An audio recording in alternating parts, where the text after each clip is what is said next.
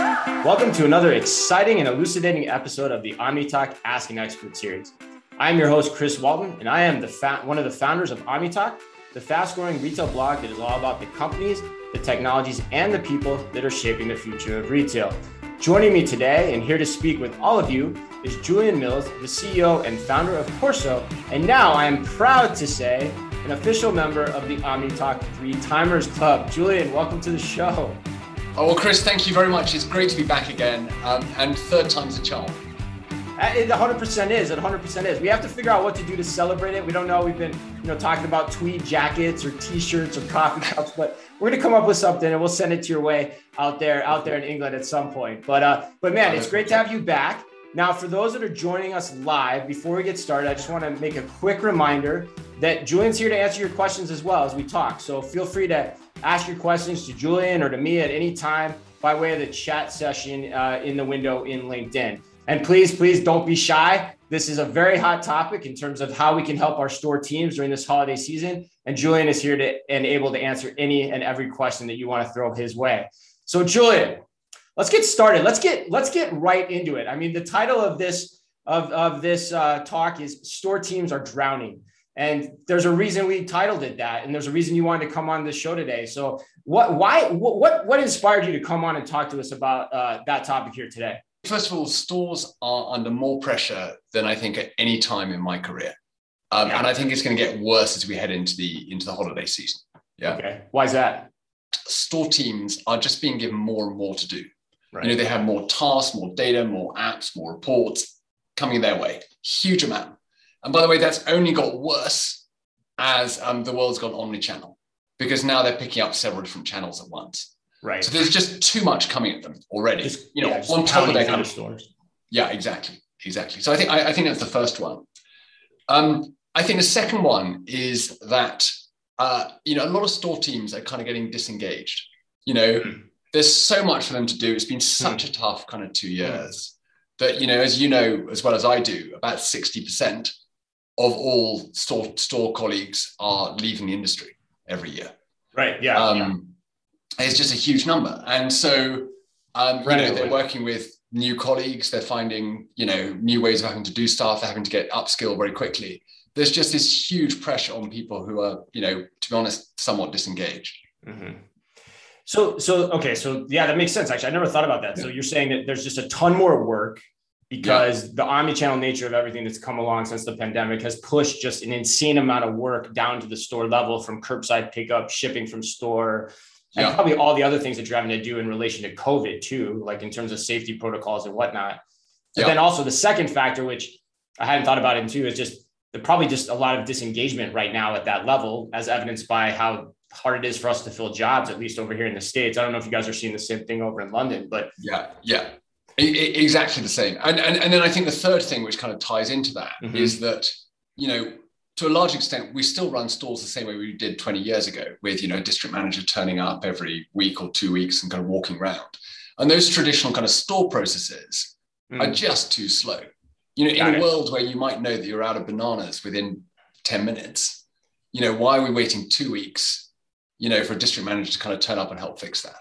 Right. Yeah, that makes, right. Like if you actually need help from like a headquarters type or higher level, field operative, like it's tough to get the response that you need given all the conditions that they're facing too. So I mean, that all makes sense, I think, conceptually. And I think most people would agree with it, which is why I think the attendance for this event has been so high. What are you seeing retailers do in response to that typically? Like, how are they trying to put out the fire, so to speak, right now? Yeah. So I think there's one theme that everyone's talking about, which is agility. Yeah. Okay. Yeah. Agility. And you've probably heard that a lot, Chris. Yeah. Yeah, I probably have. Yeah.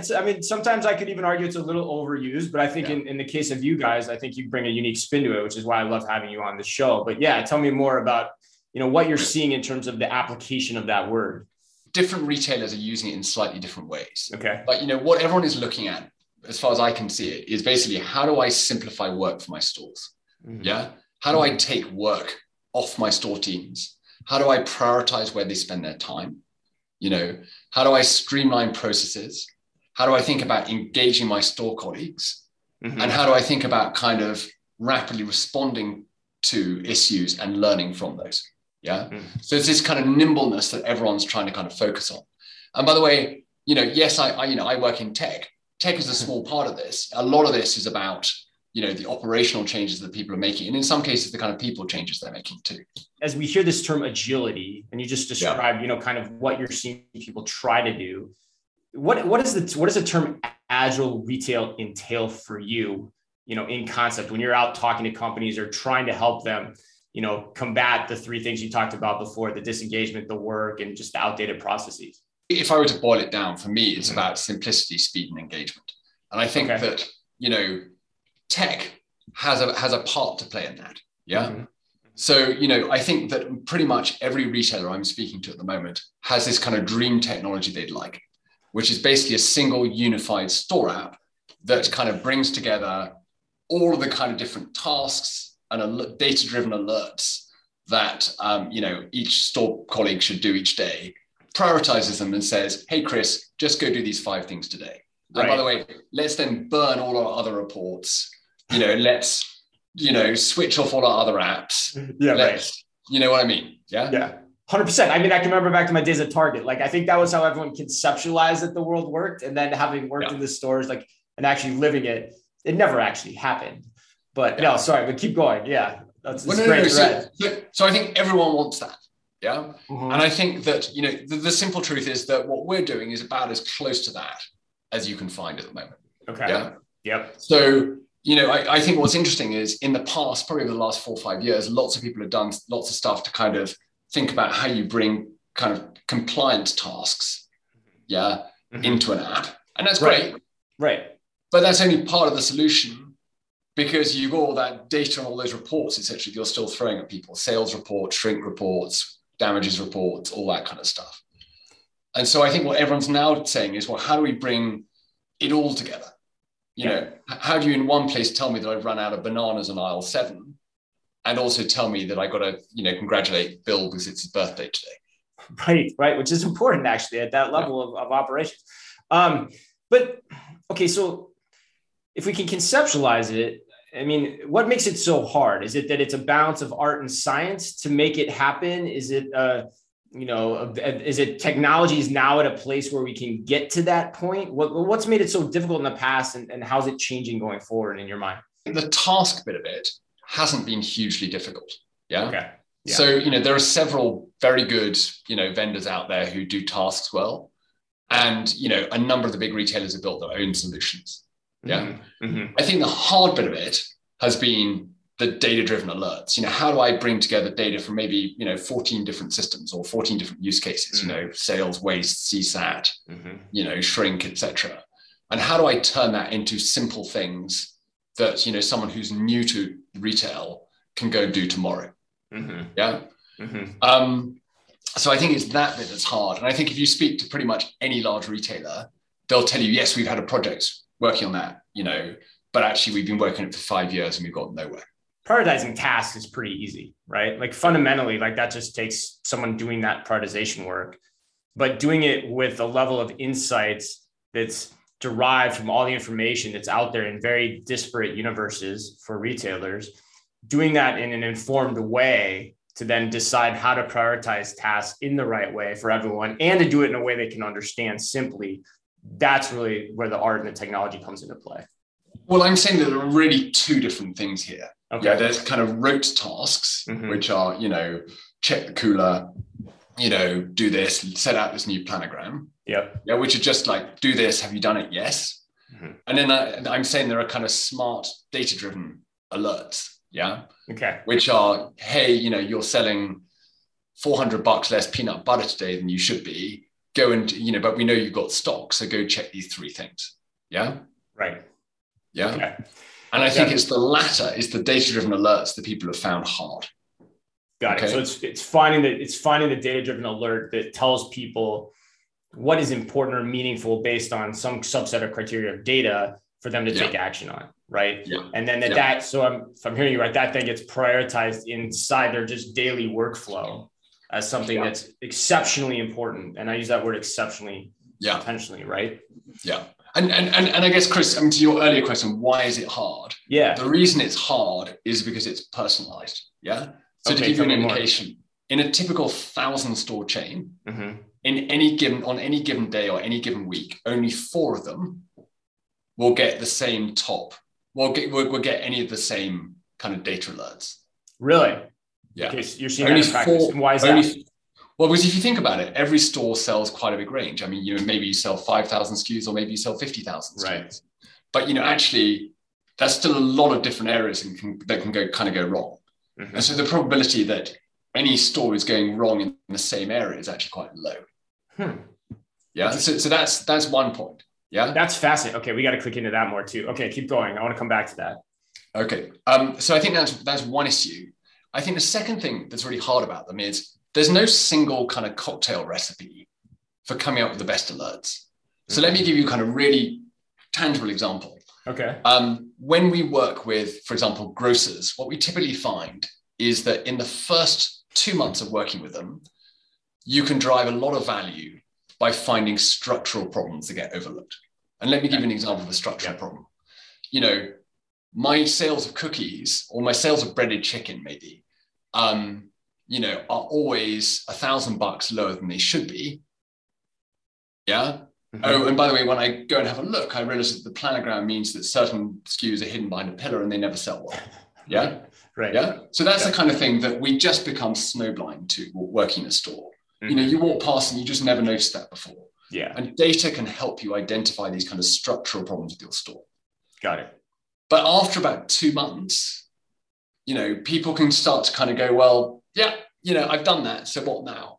And so you want to start looking more at things that start to drop off. Why have my bananas suddenly fallen off? Why is my shrink suddenly spiked? Why am I suddenly, I don't know, why am I suddenly putting a lot more, mangoes into waste, for example? Right. Mangoes. That's a good one. Yeah. It's a good grab out of the brain there. I like that. No, but that makes sense. So initially there's probably some structural things that can be identified quickly, but then over time, finding the things that continue to show that, pop as quote unquote a variance are probably harder to tune into. But I want to come back to what you said before, because I think it's really fascinating. The point where you said the issues that you find at the store level are really varied by the store level, because that's very different than how retail's operated. Retail's always been about build a prototype, rinse and repeat. It works in one location, it's going to work in another location. And as a result of that, a lot of times the headquartered direction has always been top down in terms of what they're commanding the stores to do to drive the most sales or to be the most productive that they can be. And you're saying that what you're seeing actually flies in the face of that traditional practice from the data that you guys are looking at Corso day in and day out. Is that right? If that's true, that's a pretty phenomenal epiphany, in my opinion. Yeah, well, Chris, I think that is right. I mean, I think, getting everyone to run a decent store, most retailers have now done. Right. The next curve is how do I get every store to be as good as it can be? Right. Yeah. And there's a lot of value there. Yeah. And I think that's the journey that people are going down. And that's what you need these kind of personalized alerts to help you with. Okay, got it. So, all right. So let me shift gears on that then, because I think the next question that comes to mind for me is, okay, using the data and the science to inform the retailers and the store operational staff what they need to do on a given day is one thing, but how do you actually convince them to do it? What are you guys learning on that side of things? Because those are two really different, sides of the equation here. I think we're learning a lot. Yeah. Okay. So to give you an example, one of the things we're learning is don't ask people to do too many things at once. Okay. So what we find is the completion rate on, alerts number 6 through 10 is probably somewhere between 30 and 40% lower than the completion rate on the first 5. Really? Okay. Yeah. So in other words, natural in a lot of ways, but but give people 5 things to do. When they've done them, give them another 5. Don't give them 15. Yeah. Got it. So simple things like that. I think, another one that's quite interesting is, people get really upset about getting bugged about the same thing. Yeah. So what we see is that, the completion rate, the improvement that people drive on something that's shown to them new, as it were, something new that's shown to them is twice as good as if you showed them something they've looked at before. Huh. Okay. Yeah. So you've got to kind of keep mixing it up. If you keep on telling me to go and look at the cookies, you know what? I glaze over. Right. Yeah. Whereas if you tell me to go look at the cookies, go look at the, bottled water, go and look at this. Yeah. Yeah. And you guys are managing that all behind the scenes. Yeah. So like you're metering in the amount of tasks that you have to do. Is that kind of how the system works? Like you meter that in and intentionally try to not show them more than like 5 in a given day. Yeah. So fascinating. Think of it as like a giant set of switches. Yeah. Okay. Like you're in a kind of recording booth or something like that. Yeah. Effectively, what you're doing is you're running, for most of our retailers we work with, you're running at maybe a $10 billion, maybe a $50 billion sales line. Yeah. And essentially what you're doing is by moving those switches around, you can optimize the daily behavior of thousands or tens of thousands of store colleagues. Wow. Yeah. Okay. Got it. And so you're already using the feedback that's coming back from that to kind of go, oh, I want to tweak the cocktail a little bit. Yeah. Does that make sense? It does. It really, yeah, no, it totally does. And the fact that your analogy is really great too, because I get this whole like regression kind of modeling going in my head where it's like, okay, we're going to meter this 5 in today. And then tomorrow we're going to meter in another 5. And then, oh, by the way, like you said before, we showed you that one yesterday. So you're not going to get that one today because we know if we give that one to you 2 days from now or 3 days from now, the overall impact on the total sales line is going to go up, right? That I'm thinking about that the right way, right? Which is pretty freaking cool when I stop and think about it. So thank you. Yeah. No, I've never talked to you about that before. So it's fascinating to think of that you guys are doing things at that level to inspire the action that you want people to take. All right. So let's come back a little bit. Cause I want to go back to your, we've talked about, the stores being on fire. We talked a little bit about, in theory, what can be done about it through kind of an agile approach that you're describing and looking at data in the way we're talking about and inspiring people to the actions we're talking about. But let's look at it. Like when you think about like what's causing the fire right now, what would you recommend that retailers go out and look to do to, help improve the situation? Yeah, look, I think you've got to grasp this nettle. Yeah, you've got to switch off anything you can. Okay. And, whether it's Corso or not, I think you need to look at this kind of technology that can actually sift through all the things you're asking people to do and focus them on the 5 things that, Chris should do today versus Anne, if that makes sense. Got it. So number 1 is you got to find ways to cut back on what you're asking them to do. Yeah. And Chris, fascinating anecdote about that. Just one of the things I find fascinating is we worked with a big retailer to bring all their damages data into the app. And by the way, this is fairly, we tend to work with big retailers. We work with, 3 of the 10 biggest retailers in the world. Yeah. And this one has been sending damages to, 10,000 stores for years. Okay. Yeah? Okay. And what we found was that it's actually really, really, really difficult to reduce damages for them because about 95% of their damages occur when a cooler breaks. Yeah. But of course, once the cooler's broken, there's not much you can do about it. Right. Yeah. Okay. Yeah. Okay. So you can't. Where this is going. Okay. Yeah. No. I'm getting it. So you can't fix it because the cooler's broken, and you can't predict that. So actually, they'd be better off, buying better coolers. Right. Than they would be sending damages data to the stores because the stores can't do anything about it. Yeah. Mm-hmm. And what was interesting from this whole kind of experience is coming out of this. And I guess for us, it was a kind of a failure, which is, we spent all this time bringing damages data in. Yeah. They've now switched it off and they don't share any damages data with any of their stores. Right. And I regard that as a huge win. Here is something where they were just wasting people's time, sending them data they can't do anything about. Yeah. And I think it's that kind of simplification you need to be making right now. Yeah, that's a great point. I'm thinking back to my time again as a store manager. Like I could easily see how that would happen. Like, the leadership team would be like, why are your damages so high? And they probably don't even have the correlation point, to look at over time with your freezers breaking down. Like the actual connection points of those 2 data streams is actually really hard to do for a lot of retailers. Yeah. I would imagine. Yeah. So that's cool. What about on the staff turnover side? Like, we've touched on that a little bit in terms of like, how to engage through what we talked about before, but, what recommendations would you have for them in terms of, approaching that situation right now? Yeah, look, I think first of all, a lot of people are really trying very hard to kind of motivate and engage their teams at the moment. I think the kind of leadership and the humanity that people are showing is tremendous. I think speaking parochially, one of the things we see is that you've got to give people meaning at the moment. Yeah.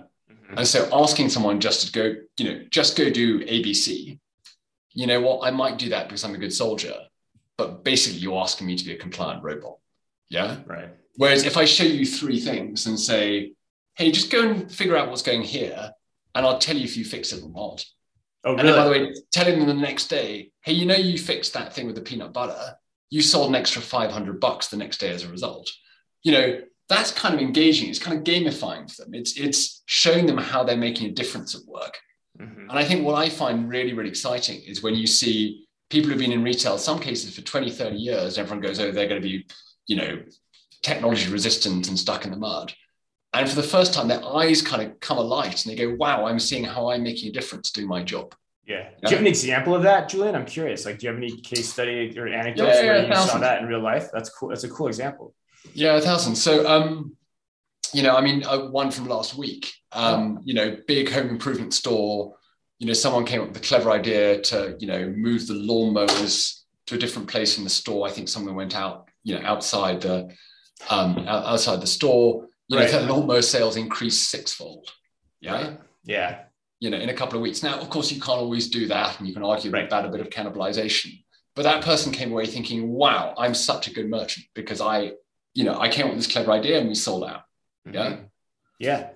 No, that's a cool point too, because I think, part of what inspired me to put on this talk today too was, the retailers, there's a lot of retailers have been doing really well in the pandemic, and, the people in the headquarters, Ivory Towers, have been reaping the benefits of that. And a lot of times it's harder for the store employees to see the fruits of their labor, so to speak, in a lot of ways. And what you're describing is giving them the tools to see the impact that they're having on an individual level, to put everything in perspective for them, and to also engage them, on a regular basis too, as a result of that. So your ivory tower point is interesting. You're quite isolated in the store. Yeah, 100%. You know this better than I do. I'm your own little island. Yeah. And I think that, there's one of the kind of powerful behavioral things that you can leverage is, of course, competition between stores. And people get quite excited about kind of, well, I sold more lawnmowers than these guys, etc. You can get quite a lot of energy around that. Yeah, of course. Yeah. So.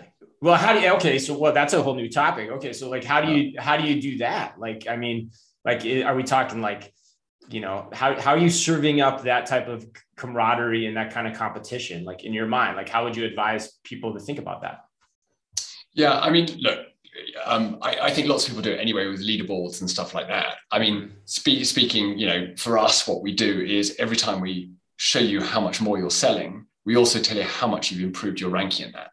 So, for example, take the lawnmowers example. We might say, you sold an extra $6,000 of lawnmowers, and you went from, the 830th store in this particular area to the 6th. Yeah. And then you give people the chance to kind of pile in and comment and congratulate and emoji and all that kind of stuff. So. Yeah, to that point, are you guys integrated with some of the cloud-based concepts out there that facilitate those types of conversations now? Where are you in terms of things there? Where have you guys progressed since we last talked to you?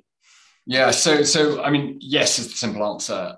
One of the big things for us has been integrating into Microsoft Teams. Okay. So as you know, Teams is the biggest commerce platform out there, 130 million users. I think it's becoming more common at store level in retail. And you can now, literally plug Corso into Teams in a day, boom, your missions are coming via Teams rather than via Corso. So. Wow. So if I'm the lawnmower guy, I can be like, hey, check me out, put the message into Teams. And, if I'm sitting in Boulder, I can say, hey, Superior, check me out. And Superior, Colorado, check out what I did in my lawnmower sales today through Teams. That's pretty cool. Exactly. Yeah. That's awesome. Imagine there's gonna be some questions on that one. All right, man. Well, let's close with this. You're like you said, 3-timer on the OmniTalk guest list. I want to just close with this. I've never asked this question before, and I thought it'd be a good one to ask you as I was preparing for this. What is your single favorite anecdote that you can share about what it's been like to take Corso to market? Is it a client engagement, maybe a serendipitous aha that you didn't know? But, something from the point and perspective of being an entrepreneur, living it, trying to make this happen for you every day. I guess for me, it's a moment, or rather 2 moments in working with any retailer. Yeah. Yeah. So I think what's interesting is, what we do is pretty new. Okay.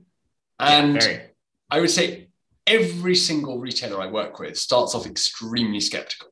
Yeah. Yeah. Okay. So it's like, yeah, bollocks, etc. Bollocks. And then, so for me, the first really, really fun moment is about 8 days in, when I get a call from the VP of store ops. And he or she says, I've just taken your app into 3 different stores. And I thought you were full of crap, basically. But I've looked at the kind of what we call missions, which are these kind of alerts. I've looked at the missions you're suggesting for that store. And you're finding stuff that I haven't spotted in my last 5 years doing this job. Okay? Yeah. So yes, of course, we find stuff that they would spot too, but we do find stuff like, the pricing's wrong, or there's a architectural problem with the store, or planograms don't work in that store, or something like that, that they have not seen. And it's just so rewarding for them to ring up and just go, hey, actually, I'm starting to believe in what you do. Yeah. So that's the first one. Yeah. Okay. Very cool. You got 2. Okay. Yeah. All right. Awesome. Yeah. All right. Go for it. Yeah. And then the second one, I think, is about 30 days in. Okay. Yeah. Yeah. Where I guess until that point, we'd be going, hey, great. this store's just sold an extra $300 of cookies or whatever. And they're going, great. It's kind of like keeping people happy, but it's all quite small. Yeah. And then they look at it and they go, wow, those stores are up, 1%, 1.5%, something like that. And I think they start to see the kind of power of compounding, right? Which is that if you get, lots and lots of store colleagues or lots of stores doing just a few things each day, each of which might only add, I don't know, $200 of sales per week. It adds up to real numbers, real money quite quickly. Right. And I think people struggle with that because we're so conditioned, to think about big central initiatives. Yeah. And so it's those 2 moments. It's that kind of, I was skeptical this works, and actually it kind of does. And the second one is that kind of moment of excitement where they go, actually, this turns into real money. That's cool. That's kind of your aha moment. That first call is kind of when you get that first call, you're like, okay, we know we're onto something. And then, I got to imagine it's pretty cool to see people come to the realization of that compounding effect, like you talked about. Like, if we just focus on some small things unique to these stores and individual level, over time, that starts to add up to a lot of progress, if we're doing this the right way and think about this the right way. I got to imagine that's got to be a pretty cool moment for you too, when you hear that each time. But congrats, man. It sounds like things are going really well for you guys. It's been an absolute pleasure to have you on the show. I think now going on over a year, multiple times. It's great to have you back. To everyone that is tuning in live, thank you for tuning in. Again, we've been sitting down here today with Julian Mills, the CEO of Corso. Thanks for your questions via the chat on LinkedIn. Julian, if people want to reach out to you, want to learn more, get in touch with you, what's the best way for them to do that? Sure. Please connect on LinkedIn. I keep an eye on that, or you can drop me an email at julian.mills@corso.com.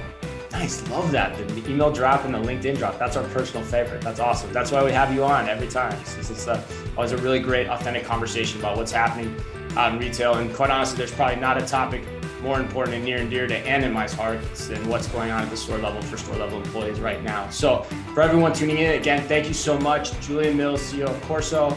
And to everyone, as always, be careful out there.